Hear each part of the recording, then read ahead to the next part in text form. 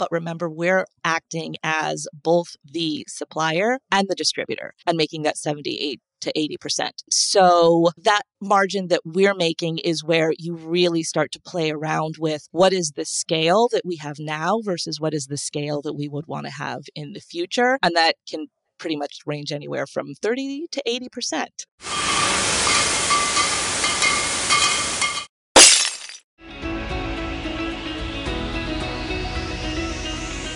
Welcome to The Business of Drinks, a podcast dedicated to helping beverage alcohol businesses grow and thrive. I'm Felicity Carter. And I'm Erica Ducey. This season, we're focused on drink startups. How does a brand go from idea to launch and then plot a path to success? What hurdles do brands face along the way, and how can they overcome those challenges? Stay tuned as we investigate. So, Erica, what are we talking about this week? So this week, I had a really interesting conversation with Christy Frank, who, again, is the founder of Hamlet Hound, the RTD brand that we are following throughout the season. And we talked about money. Great. Money, money, money, money, money. My favorite topic. What did you learn about money? Well, we promised at the outset of this podcast that we were going to dive into the money issue, rip off the Band-Aid, and get into details. And this episode delivers. Oh, brilliant. Okay, so what is the thing that she said that most surprised you? I think the thing that was most surprising is the numbers that she's using, which are far lower than I thought. So essentially, our conversation covers a lot of ground, from understanding the investment costs to how do you determine pricing for the product to what margins look like in the business. I mean, we get into a lot of the nitty-gritty that is very difficult to find out in this industry. And we really cover a ton of ground. So I think that people are going to be pleasantly surprised that the investment that you need to start a brand is not as significant as one might think. In fact, I was off by several hundreds of thousands of dollars. Wow. than was my initial conception of what it would take. That's really interesting. But, I do know of people who've burned through hundreds of thousands of dollars, but of course they don't have Christy's knowledge of the market. So maybe that's the key thing. Right. I think that's an important point. I think for a lot of people who are coming into the industry, what I'm learning is that there's just so many pitfalls. And this is one of those places where you just don't know what you don't know. There's so many ways that you can screw up the margin and the pricing and the markups on products. And then, find out down the line that you're going to have to raise your prices or that you're going to make significantly less than you thought you were. So it's a pretty thorny area, and it's only compounded by the regulatory issues and, the necessity of working in the 3-tier system where every single tier and some of the in-between tiers like modified DTC, they all get a cut. It's incredibly complex. I think it'll be an interesting listen for anyone in the industry. Right, let's get into it. And now, a word from our sponsor, ExcelPay. At the Business of Drinks, we talk about building successful brands. But there's one crucial element that many overlook, the e-commerce experience. It's true. I've landed on so many terrible BevAlc sites with broken links and 20-step checkouts. And don't forget about alcohol sales compliance. Navigating the 3-tier system can be daunting, but it's essential to ensure your operations run smoothly and are legally compliant. Enter ExcelPay. From a one-tap compliant checkout to comprehensive sales data, ExcelPay has you covered and can make your existing site a storefront. Visit excelpay.io/BOD to get an exclusive 10% off your account. That's ACCELPAY.io/BOD.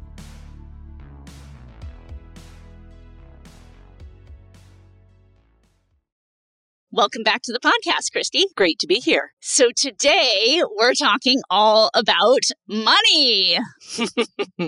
Everyone's favorite and least favorite topic. What it takes to start and run a drinks brand. Money, money, money, money. Are you ready? Nobody ever wants to talk about it. It's kind of amazing. It really is. So, I mean, this is such an important topic that I think just doesn't get enough play. I think there's just like, I don't know what it is. There's somewhat of a reticence to talk about money, but honestly, why else would people get into the business if not to make some money? And it just seems to me that there's so much sort of secrecy around this topic that I am glad we can, as we've advertised, rip the Band-Aid off. So here we go. All right, so let's talk about Hamlet Hound. For listeners who are just tuning in, Hamlet Hound is a new RTD brand, and we're going to be following it throughout the season. And Christy is the founder of Hamlet Hound. So Christy, walk me through the initial investment in Hamlet Hound and what went into it. The initial plan for Hamlet Hound was to be able to self-finance it. And backing into that had certain implications for how we were going to build it, because we're lucky enough to have enough money to self-finance it, but we don't have hundreds of millions of dollars to put into this brand straight out of the gate. Oh, really? Yeah. You're not competing with Elon Musk out there? Although I feel like some brands do have access to that money straight out of the gate, or much more quickly than we think we will. So if you have it, you kind of don't want to talk about it. But if you don't have it, there's not much to talk about. I don't know. Totally. Yeah. It is a conundrum. Yeah. So in our case, and I say we because my husband was very involved in this. We didn't have heaps and heaps of cash to be able to do it, but we did have about 25 years of my experience in the business and about 25 years of his experience within finance and with engineering. So kind of the challenge we put forward was, can we make all that experience worth a certain amount of money? Mm-hmm. I'll just dive into the numbers, sort of soup to nuts. To get through the first production run, it was probably about $40,000 to get it started. And that included things like our trademark lawyer, who happened to be a friend. So that's probably lower than it would have been otherwise. That included our licensing fees, where we were working with a lawyer who we worked with for years for other licenses within the industry. So that was I won't say we got a discount on that, but it was a pretty easy working relationship where we kind of knew how to work with her. That also included our brand development in terms of the logo. Some people might have to hire a creative agency, but because of my years at Moët Hennessy, I know how to write a brief. I know how to think about that. So I was able to brief in a creative to come up with the logo without necessarily having to go to an outside agency to put together the brief. Mm-hmm. That would also include like the licenses, the lawyers, the trademark lawyer, the graphic design, the permits, all of that sort of stuff together was probably about $15,000 before we even had a can in our hands to develop what this product was going to be. Yeah. And so part of that must have also been working with a co-packer, as Hamlet Hound doesn't have its own distillery. So what does that look like from a cost structure perspective? Well, so everything that I just talked about was everything before the initial product development. So what came after that was actually developing the product and working with the co-packer. And we would call those our direct costs. And that involved the bourbon, the actual bourbon that's part of the product, the syrup development, the materials for the syrup, the cans themselves, the labels, and the actual co-packer fees. And all of that was probably, to get through to the first run, that was probably like another $15,000 to get to our first production run of about 250 cases. Oh, wow. And so you said the total amount was like 40,000. So we've just accounted for like 30. What was the remainder there? There would be rent. There would be an accountant. There would be our October machine we had purchased when we thought we were initially going to do a first run for ourselves. So, that probably gets you to about closer to 40. Yeah. I mean, that's a pretty substantial amount, I think, for a small entrepreneur, but it's not in the millions. So that actually makes me feel like there's more opportunity to get into the industry. But I think one thing that people may not realize is that the expenses only continue from there. So talk to me about continued expenses. Like, after that first run with a co-packer, talk to me a little bit about run sizes, their kind of overall costs, and how that changes as you scale up. Our first run was about 250 cases. And then our second run, we did 300 cases of the bourbon and cola and then 300 cases of the rye and ginger. Both of those count as separate runs, like a single product is a single run. Scale would be about 1,700 cases. So in our case with the co-packer, we're paying the same amount of money, whether we're doing 250 cases or whether we're doing 1,700 cases. Oh, wow. So we made the decision to take a hit on our cost per unit, but we didn't want to do a huge run without having some sort of proof of concept. Mm-hmm. So in that case, we were also then making it up on the back end because this is a New York farm product, which means we are self-distributing it. So normally when you're distributing, you will have your manufacturer, which is us. You will have a distributor, which takes a cut. You'll have a retailer, which takes a cut. And it all gets marked up, turtles all the way down. Because we had decided to do this as a New York farm product, we knew that at least for as long as we could handle it, we would be taking both the manufacturer's margin and the distributor's margin. So the higher unit costs, because we had a smaller run, we were able to deal with that. That was a strategic decision because we knew we would be making the margin through that distribution channel. Interesting. So how do margins factor into DTC plans? I mean, we've talked a little bit about this sort of idea of the pallet versus the package, shipping to people, in farther flung locations. In terms of putting together your go-to-market strategy, how much did DTC factor in? Well, in our case, we're very much not a DTC brand. Mm-hmm. We are in the sense that we are a manufacturer that is able to sell direct to retailers and to restaurants and direct to consumers. But for us, DTC, true direct to consumer in the sense of I can go online and I can order this online and have it shipped to my house. Very, very, very little for a couple reasons. One, it's a spirit brand. So to be able to ship, it's a regulatory, it's kind of tricky. There are perhaps ways to do it, but it's expensive. All those margins that I had gone through in terms of manufacturer and the distributor and the retailer, now you kind of have to add another little chunk in there as well because most DTC has to be 3-tier compliant. And so we're not even going to go down that. But more importantly is that we looked at our margin per can, our margin per case per se, and we looked at what it would cost to ship. And it's not inexpensive to ship a product like this. So if your margin doesn't really support your shipping costs, then even before you're talking about acquisition costs, long term, it's not going to be a profitable endeavor. Even if you get your shipping costs as low as possible, if they're still costing more than your margin, you're never going to be able to make money. So I guess the phrase I've heard is, are you a pallet business or are you a package business? And if you're selling $100, $150, $200, $300 bottles of whiskey or wine, then you can actually consider some sort of DTC relationship because your margin and your shipping costs fall in line. But in our case, we're really much more of a pallet business. And the way that people shop for alcohol to a large extent is still off the shelf. So we use DTC as a way to perhaps say that we've got sort of national coverage if we start to have a press plan. But as our main go-to-market strategy, it's much more classic, get it on the shelf, get it on the menu, and that means eventually working with a distributor.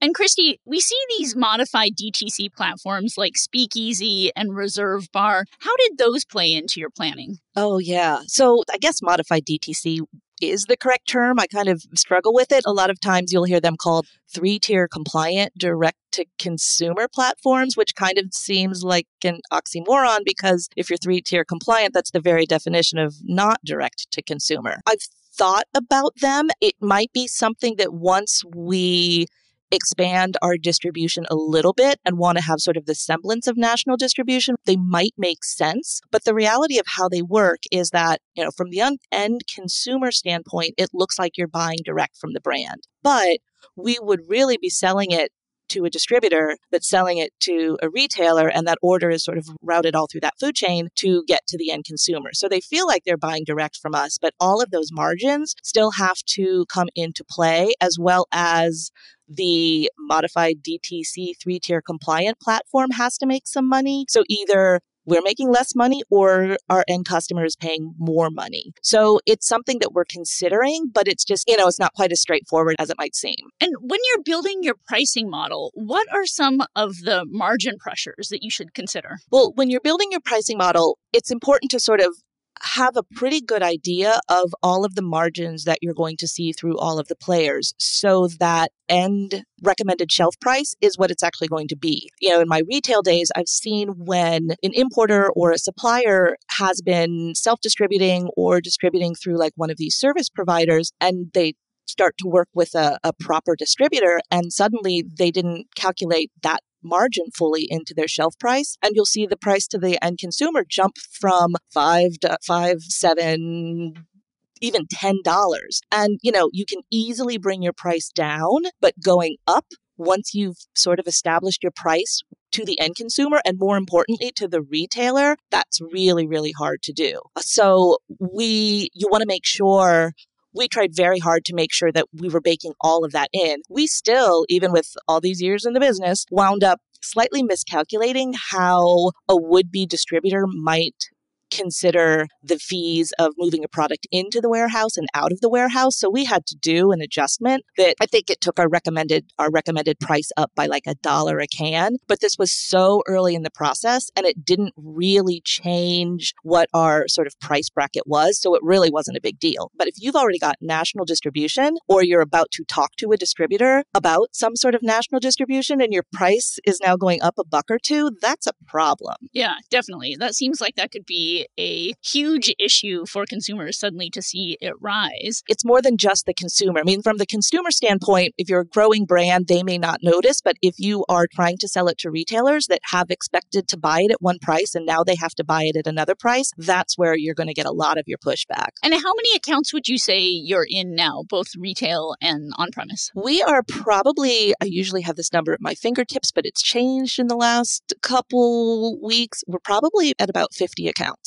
Oh, that's exciting. All in New York. It's pretty good. 50 accounts that a large percentage of them seem to reorder. So you can't really ask for more than that. Your initial placement rate is great, but if accounts are reordering, that shows that you've got a potential hit on your hands. And tell me a little bit about what is the size that the production runs would have to get to for it to make sense to work with a distributor? It really depends on your skill set and your ability to be able to reach accounts on your own.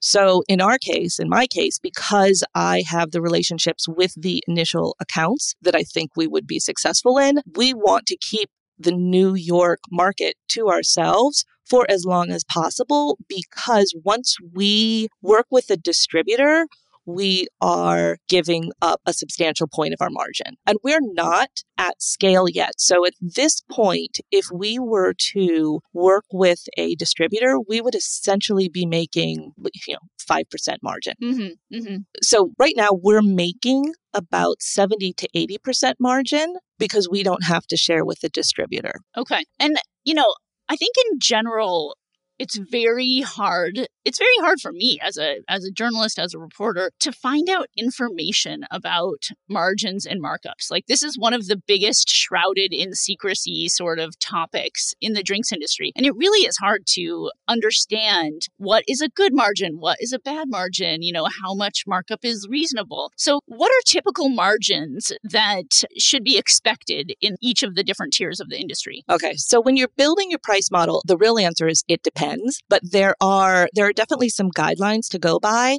I'll start with the retailer because that's what, until I started this project, I'm most familiar with. And I'm going to be talking about markup for this first bit of numbers I'm going to throw out there. Retailers are typically going to be marking up their product anywhere from 33% to 65%, perhaps even lower if you're talking about like a Costco or a really high turn, high volume business. Distributors are going to be flipping back to margin, probably trying to make about 25 to 33% percentage points in terms of gross margin. And in that, you'll need to consider taxes, which will vary by state, as well as warehouse fees. And then as the supplier, we've been told that for sort of the strategic partners, they might be looking for a gross margin of 70 to 80%, but that's actually our margin right now. But remember, we're acting as both the supplier and the distributor and making that 78 to 80%. So that margin that we're making is where you really start to play around with what is the scale that we have now versus what is the scale that we would want to have in the future. And that can pretty much range anywhere from 30 to 80%, depending on your product and depending on where you are in that scale timeline. It's a huge range. Wow, that's a huge range. And so talk me through, what are some of the challenges of scaling up to the next level from a cost standpoint? So there's sort of several different ways to look at scale. So right now, the scale that I'm talking about is the scale that we can get to as a small manufacturer with the co-packer that we're currently working with and the suppliers that we're working with in terms of cans and bourbons and all of that sort of stuff. We'll be able to get scale once we max out on the number of cases that we produce on a given run. We'll also get scale. At that point, we will have the lowest cost per unit that we can get. Our shipping costs will also go down. Our can costs will go down. Our label costs will go down as we go from 250 to 1,700 cases. But what doesn't change at that point for us is our raw materials. So our bourbon costs are not necessarily going to go down once we hit that number. We just don't have the negotiating power or the scale to have that conversation to drop the price of our raw materials noticeably. That's where, if we were to work with a strategic, they have the ability to really ramp up scale in terms of driving down those raw material prices. They also, because in most cases they're working with national distributors, they're able to have conversations to drive that distributor margin down.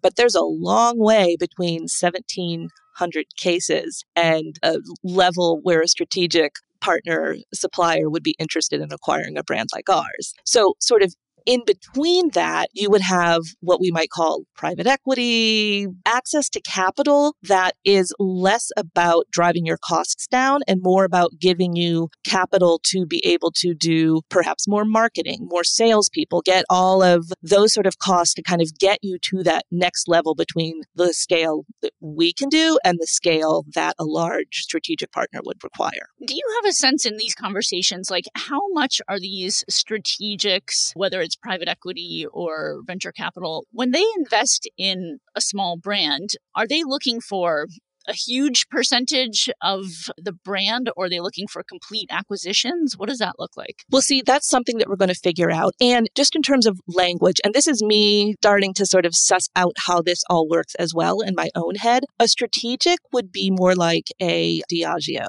or an LVMH. A strategic is going to be, or a beer company, quite honestly. A strategic is going to be a company that's already in the industry, that's already working with distributors, that they're an industry partner, basically. VCs and private equities, for the most part, at least how I kind of understand it, they are more capital providers, and they would be giving us more money, more capital to increase our scale to make us potentially more interested to a strategic partner. Interesting. And I don't have a good sense of what they would be asking for. And I think it's going to differ wildly. So from our standpoint, the things that we're going to be needing to figure out over the next 6 months to a year, and it'll change and it'll evolve, is does it make sense to go down the path of trying to build relationships with a strategic as the next partner through one of their incubators, through that whole channel, or does it make sense to court more of the private equities, the VC firms, those kind of relationships? Ooh, exciting. The plot thickens. The plot thickens. Where will Hamlet Hound go next? That's exciting to start thinking about. So at what scale does a strategic partner become interested in a brand? That really depends. You'll see examples like Casamigos being acquired by Diageo, which is, there's a whole story about why that is not in any way typical, because there's a lot about that brand that's not just George Clooney. It's got to be a brand that can make a difference to their bottom line at some point, and their bottom lines are really, really big.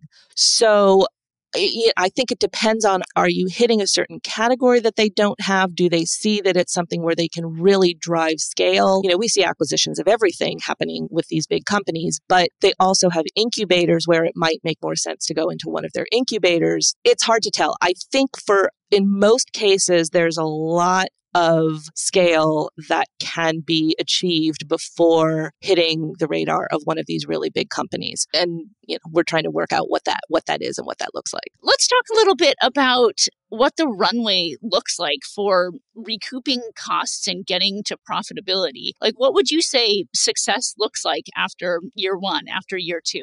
Oh, that's a good question. And it keeps changing. Not driving ourselves into bankruptcy. There's that. We'll start with that. There's always that. That's one end of the spectrum. When we built the plan, and I walked you through some of the numbers that $40,000 nut to get to the first run, the sort of year one plan was to sell as much of that as we could and then take that money to be able to invest it and roll it back into doing a second run. And we had to put a little bit more money into it in order to get a second flavor up and running. So year two, our goal pretty much is to double what we did in year one. So in our case, because we're not doing any marketing, we're not spending on marketing, because I'm a big believer in, if you don't have wide enough distribution to support the marketing, you shouldn't be spending the money on the marketing. So in that sense, we didn't need a lot of capital to be able to invest in something that we weren't doing. So our runway is, it's kind of a chunky runway. You have your first run, you try to sell through that. We had proof of concept. We felt good enough to be like, let's do a second run of that and introduce the second flavor. And we just kind of keep going, I guess, until it doesn't work anymore. If we decide it doesn't work anymore, then we kind of stop, but that's not what's happening. So our runway keeps kind of expanding it ahead of us because it's built to be able to keep building itself. So the next step before we really start to think about strategics or VCs or anything would be to find a distributor either in New York or certainly in Connecticut or Massachusetts to help us sell some of the product that we have and to continue to test that concept to see, does it work once you're selling in accounts that aren't long-term friends of the founder? So to all those distributors out there, the phone lines are open. We've got some people that we're thinking of.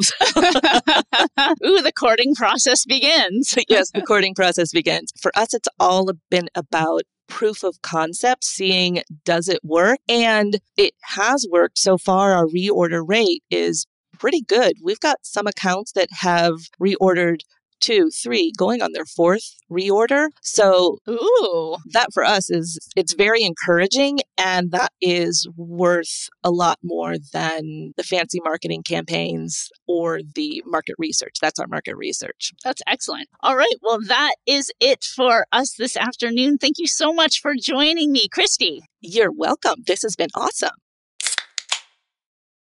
And now, welcome to Last Call, the part of the podcast where Erica and I talk about what we've been drinking. And recently, we did some drinking. Would you like to explain, Erica? So recently we had our podcast launch party in New York City. We did. And we had several bottles that were very delicious at Parcel Wine downtown with some friends. Felicity, which one did you like most? I love the champagne. We had a Pierre Paillard Boozy Grand Cru, and it was delicious, and it was subtle, and it was lean and minerally, and it was wonderful. What was your pick? I loved it. What about you? Yeah, that was, I think, the first bottle that we opened, and that was so delicious. I actually had some fond memories of the last bottle of the evening, which, surprise, was a red, because most of the evening we were drinking whites and then a couple rosés. So the red that we tried was Envenate. It's Lusas Viña de Aldea, and that wine, it's an old vine,